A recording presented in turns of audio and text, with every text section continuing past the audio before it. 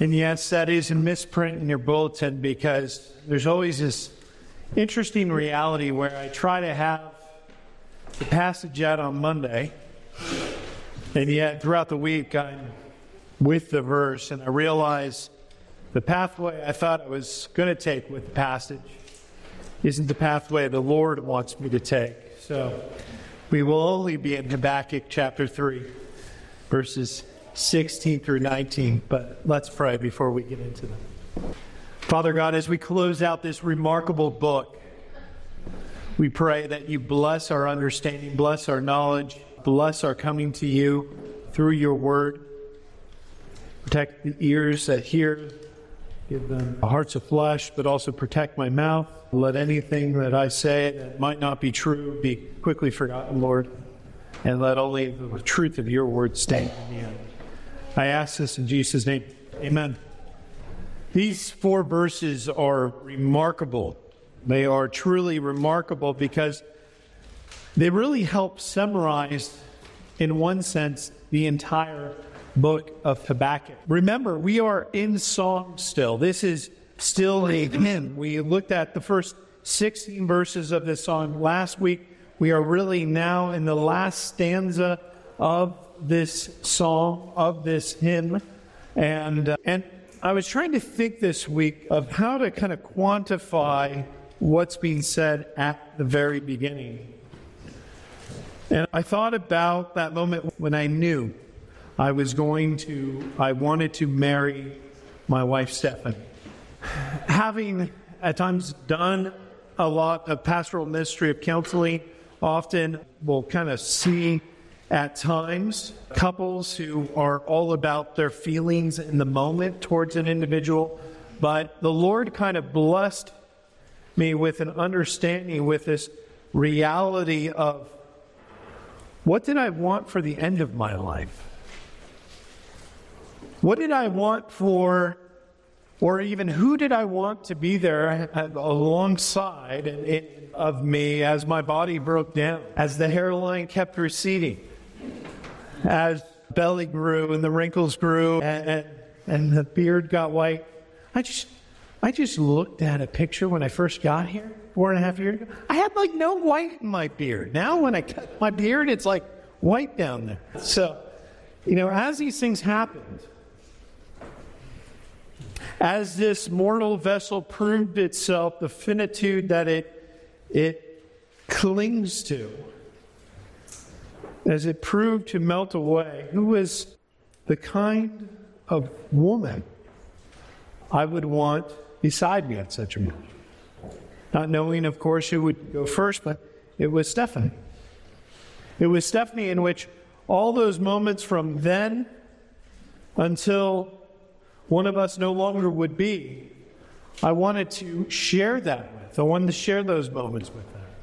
And in a lot of ways, what Habakkuk is going to sing about in this last stanza are his own vows towards God. When we think of those marital vows, those vows, half of them are utterly pointless. For better? For richer? In health? Nobody ever has said, yeah, marriage has been really hard lately. We're in the best shape of our lives. We just won the lottery, and our health is great. It's wonderful. We're all sunshine and rainbows over here. But Habakkuk in this passage, and especially these first 2 verses, will deal with the true vows of any good and ardent relationship. It'll be a wedding-like vow. We're talking about when things do get worse, when reality does make us poorer, when sickness steals away health. In those moments, this song of Habakkuk, those moments that this song of Habakkuk is wrestling with. And we see this starting in verse 16. In verse 16, we see hints of a dramatic physical decline.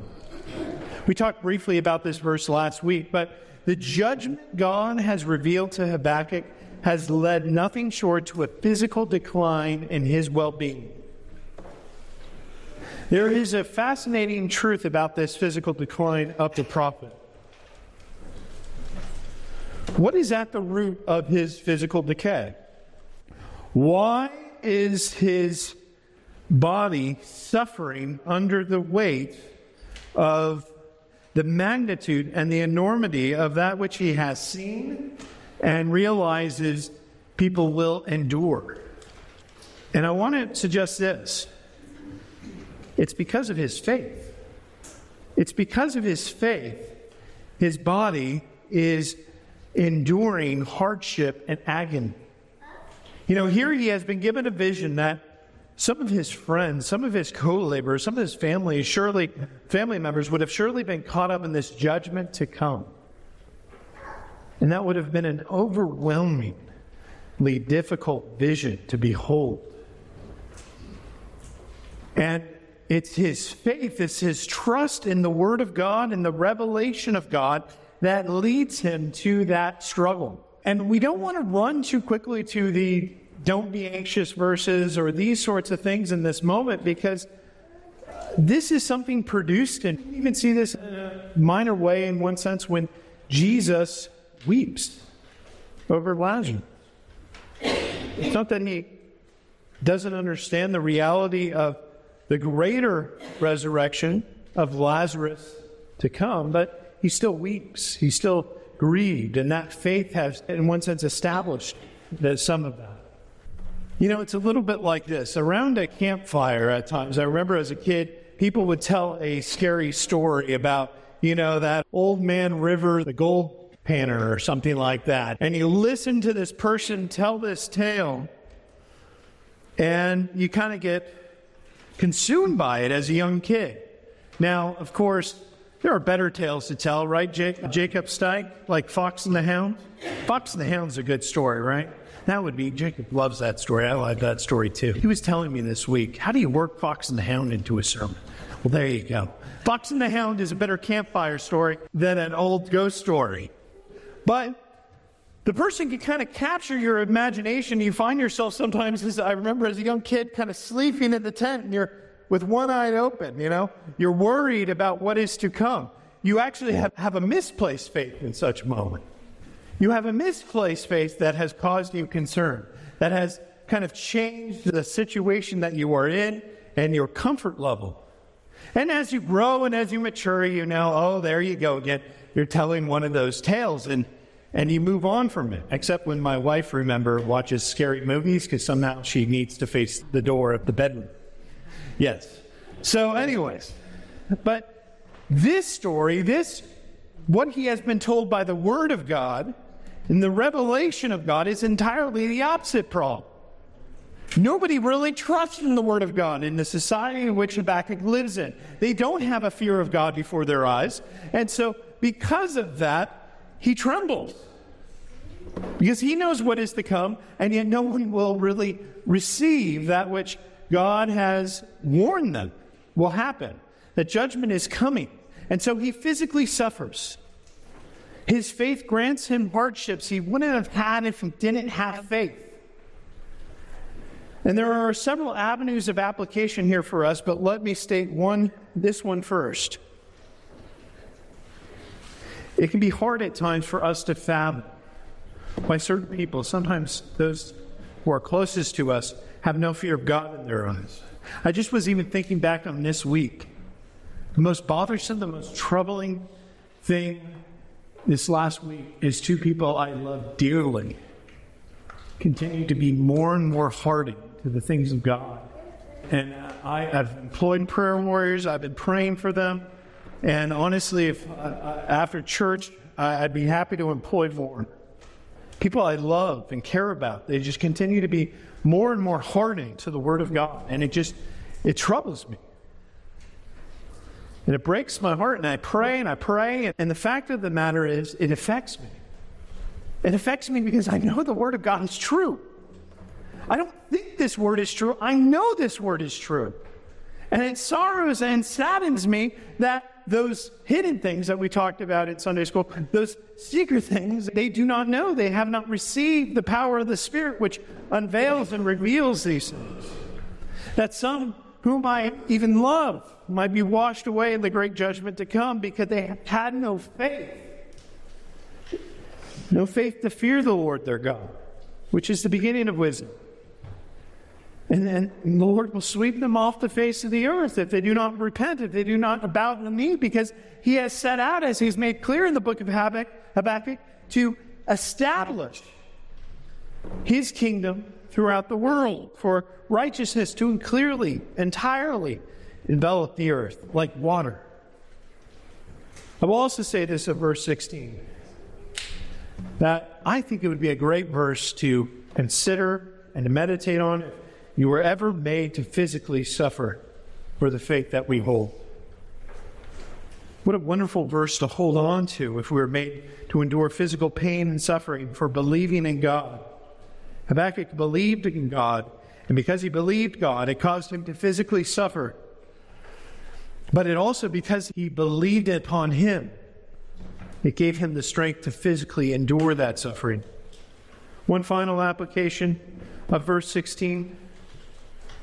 While some of us will pass away in death in the twinkling of an eye and will die in our sleep, let us be candid for a moment. We all have the judgment of mortal death in store for us. And that's a just judgment of God. And it's one that can cause us anxiety and fear to see that body begin to fail. Especially in those cases where bodily independence is stripped away. And yet, while death is still the greatest fear of humankind, and the body breaking down sadly heightens our sober understanding of the reality of death that is to come for us, faith is still the way forward. Faith is the way to deal with the troubles of death, because faith in him is the way to crush death and the fear of death. There is still a way to travel that road, and that road is to be traveled in faithfulness to him. For the righteous, as Habakkuk put it, are to live by his faith. And then moving on into verse 17, we have a second kind of decay befalling this prophet. There is famine in the land. Now, the ancient world ran on a few select items. These were the staples. They were figs, grapes, or fruit of the vine, olives, wheat for bread, and livestock for meat. These were the good things that both the people and the king would desire in the land. I think it was about 2 months ago, my family headed over to the Baranos for dinner, and we wanted to surprise them with something for the dinner, so we stopped by Corporalese. When I first tried Corporalese, I hated it. I absolutely hated it, but unlike Scrapple will never grow on me. Corporalese has grown on me. I like Corporalese. Not Corporalese with toppings. I just want it with the tomato sauce and the bread. Give me all the carbs. But so we stopped by there, but then we texted Callie. Stephanie texted Callie and said, is there anything we can bring? And she asked for ice cream. So Corporalese out in Limerick, it's right by the CVS. We stopped by there because sometimes CVS has those little gallons of ice cream. Stephanie went in to get ice cream. There was no ice cream. Okay, fine. That's crazy. I can't believe they don't have any ice cream. All right, go in the car again. We drove. We passed a smaller market, stopped in. Stephanie went inside, came out, no ice cream. What? I didn't even believe her at this point. And I figured she got lost. She wasn't looking in the right place, but she actually had a photo. She took a photo. And here was this whole section of the refrigerator that you could see normally was stocked full with 8 rows of ice cream, and it was entirely empty. Took 3 places to finally find a place with ice cream. Those kinds of small inconveniences have become more and more common.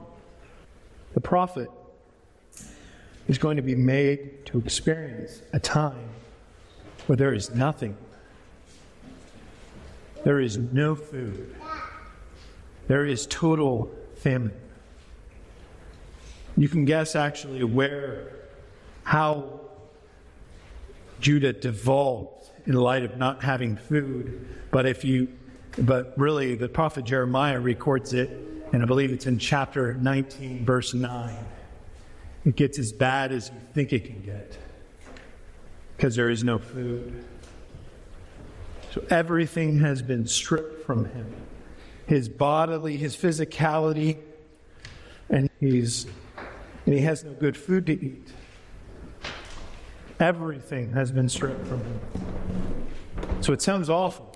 It sounds terrible. And it's interesting because here in verse 17, I thought about the Exodus, and we're soon going to be in the Exodus. So much of that march in the book of Exodus was to the land flowing with milk and honey. That the land would provide abundantly for the people, that it would provide these good and gracious things. So the Lord just wanted a people who sought after him and desired to be a people of his own heart. And they kept stubbornly refusing. And so in one sense, because the people were in a spiritual famine, God will send a real famine, a real shortage, so that he might restore them.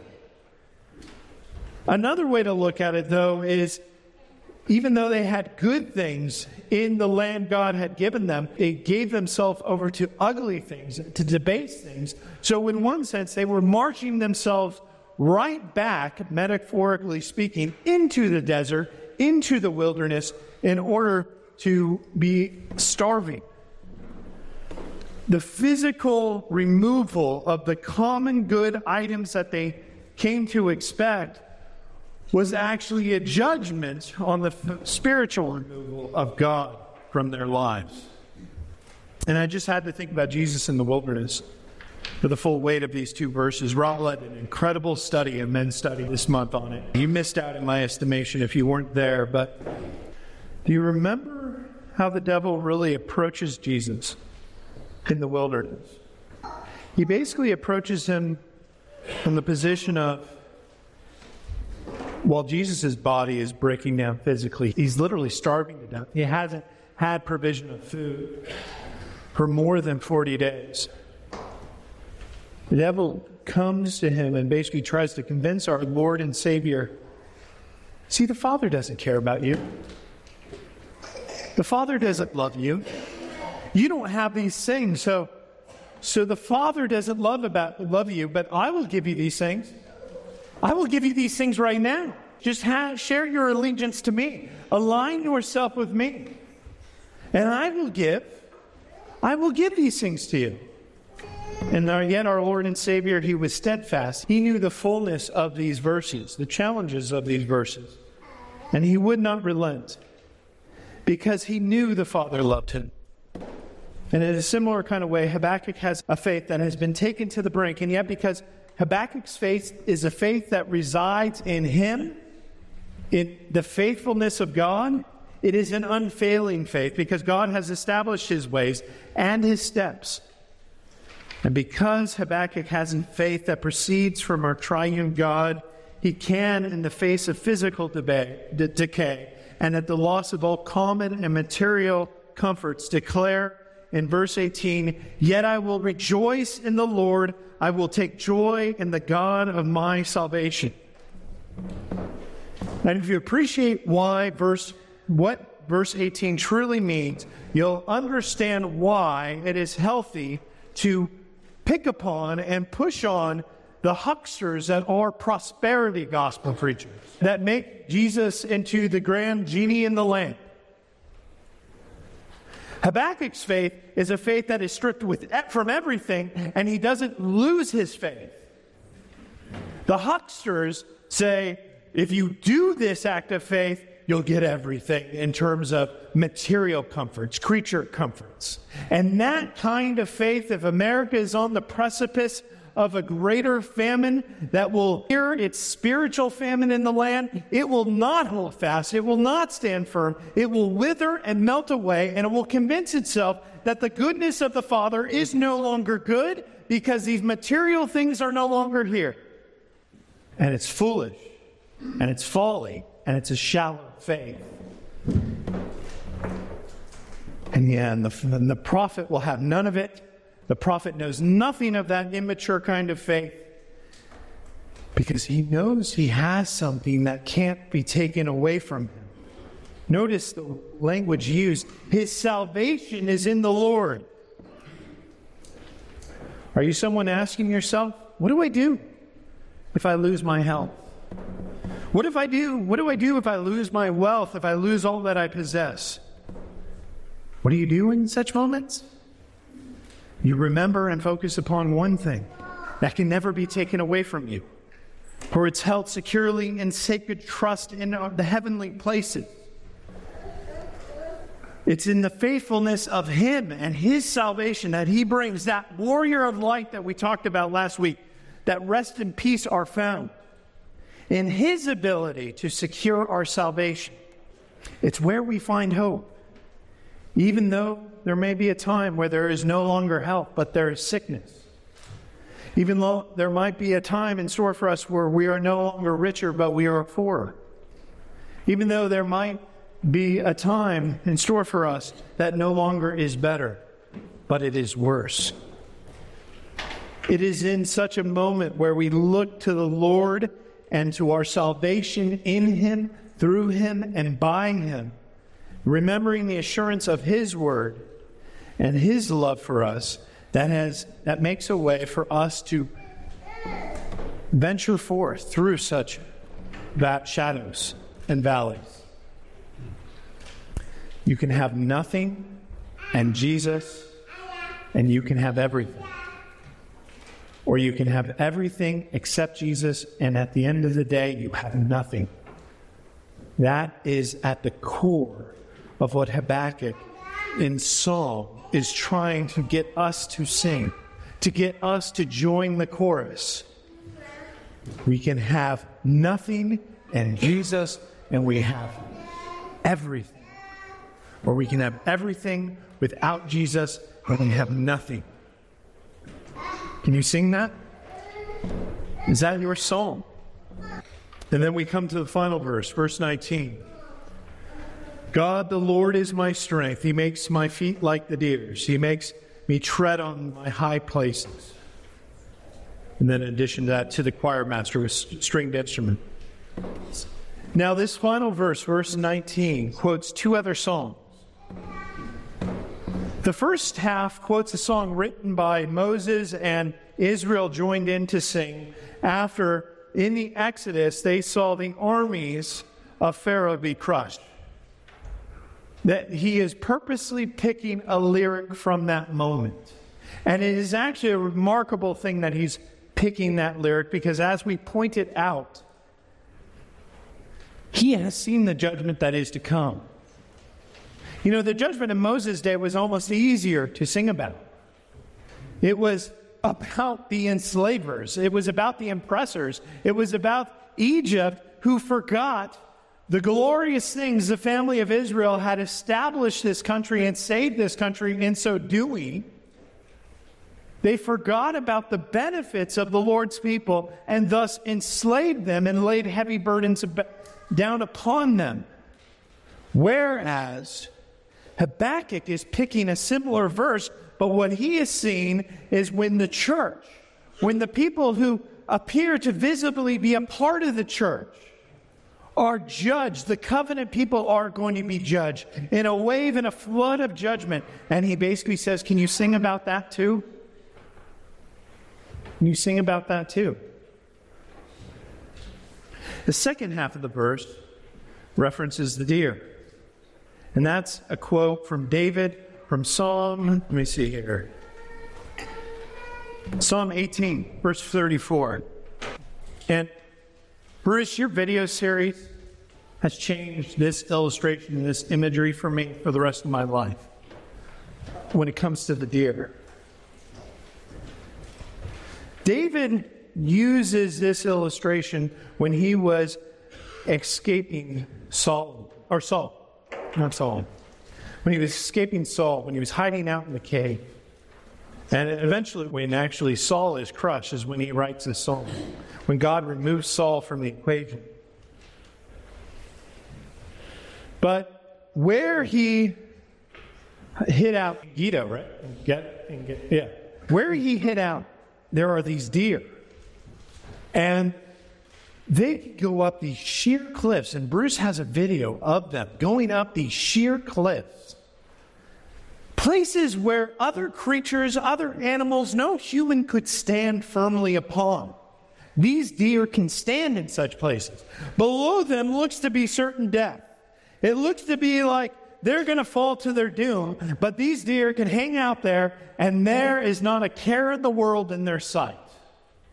And Habakkuk thinks upon these deer as an illustration for the faith that the Lord has blessed him with, that in the face of demise, of certain death even, he can still look out with no fear. Have you found the foothold that can support you like that? That can support your weight while others might fall away? When everything's stripped away from you, whether your physical health or your material wealth, have you found the foothold that can cause you to sing and trust in the Lord and not forsake the Lord, your God? What we've been learning in this song is that Habakkuk has been kind of teaching us at the end of his prayer journal. Remember, this was a prayer journal. How we can pray, how we can follow him and sing unto the Lord. And we learn in the breakdown of even this song the pattern in which we should pray to the Lord. From verse 1, we remember that this was a song that was to be sung with a chaotic kind of melody, so that when chaos comes to us, we need to prepare ourselves to look to the Lord. And verse 2 shows that basically we can lay to bear our concerns before God as the chaos comes, as the hardship comes upon us, as the physical body might fail, or the material wealth might go away, or whatever else might happen to us. We can lay to bear to our greater bridegroom, I'm worried about these things. I'm concerned about these things. And then, from verses 3 to 15, what do we learn about praying like this and talking to God like this? He actually directs our eyes more firmly to Him. He actually gives us a greater vision of who He is and what He has done. That actually in seeing the Lord draped in light, this messianic figure draped in light, this warrior, that we can find a comfort and we can find an assurance and we can find a way forward. And then in our verses today, we learn the final prayer lesson of this song. And the lesson to be learned here in the lyrics of the song are this: no matter what circumstances are before you, whatever you might be made to face, because you and I have Him, we have the joy of salvation in every circumstance. And no one can take that away from us. Regardless if we die in our sleep or in a gulag, all the losses and sorrows between now and then along the way, we have the joy of the Lord's salvation. And so in that we have everything. And we've lost nothing. And that is something no famine can touch, no decline of our physical faculties can remove. You know, last night I saw a quote after I'd wrapped up my sermon. I thought it too providential not to be included. It was a quote written by John Owen, a great Puritan. You don't know of John Owen, just know this. He watched 10 of his 11 children die before him in death. He buried 10 of his 11 children. Can't even imagine. I've officiated. He just officiated a funeral for a woman. She had lost her son a year earlier. Can't imagine burying 10 of 11. And he wrote this: to those to whom Christ is the hope of future glory, He is also the life of present grace. Let me repeat that so it can more concretely sink in. To those to whom Christ is the hope of future glory, He is also the life of present grace. If we have a hold, and He has a hold of us, the individual whom Habakkuk calls him, if we have Christ, we are most rich indeed, for in Him we have the fullness of joy, of hope, of love, and salvation in the Lord, both now and forever, Christian. Amen? Amen. Let us pray. Father God, what a mighty word this is indeed. We live in a world where even the church at times tries to declare our salvation can be removed from us. And yet through the fullness of this passage, you have clearly told us the one thing that your faithful cannot lose is the salvation that we enjoy that is found in Him. Lord, we do know that there will be a day where our bodies fully fail. Our life, our present faculties will be fully taken away. We know that there will become times in our lives of shortages and famines and hardships, both spiritual and possibly even material. Lord, think of even the reality of the cost of living that have gone up so dramatically in recent times. And yet, Lord, we thank you that you've given us good bread from above today to remember if we have you, we have everything. We thank you for that assured hope, this glorious truth. Help us to grow in faith, to better understand what Habakkuk saw. That even in judgment, even in hardship, even in struggle, that looking to you gave peace to it all. We praise you for this truth. In Jesus' name, amen. Now let us take a moment to quietly and privately confess our sins before the Lord.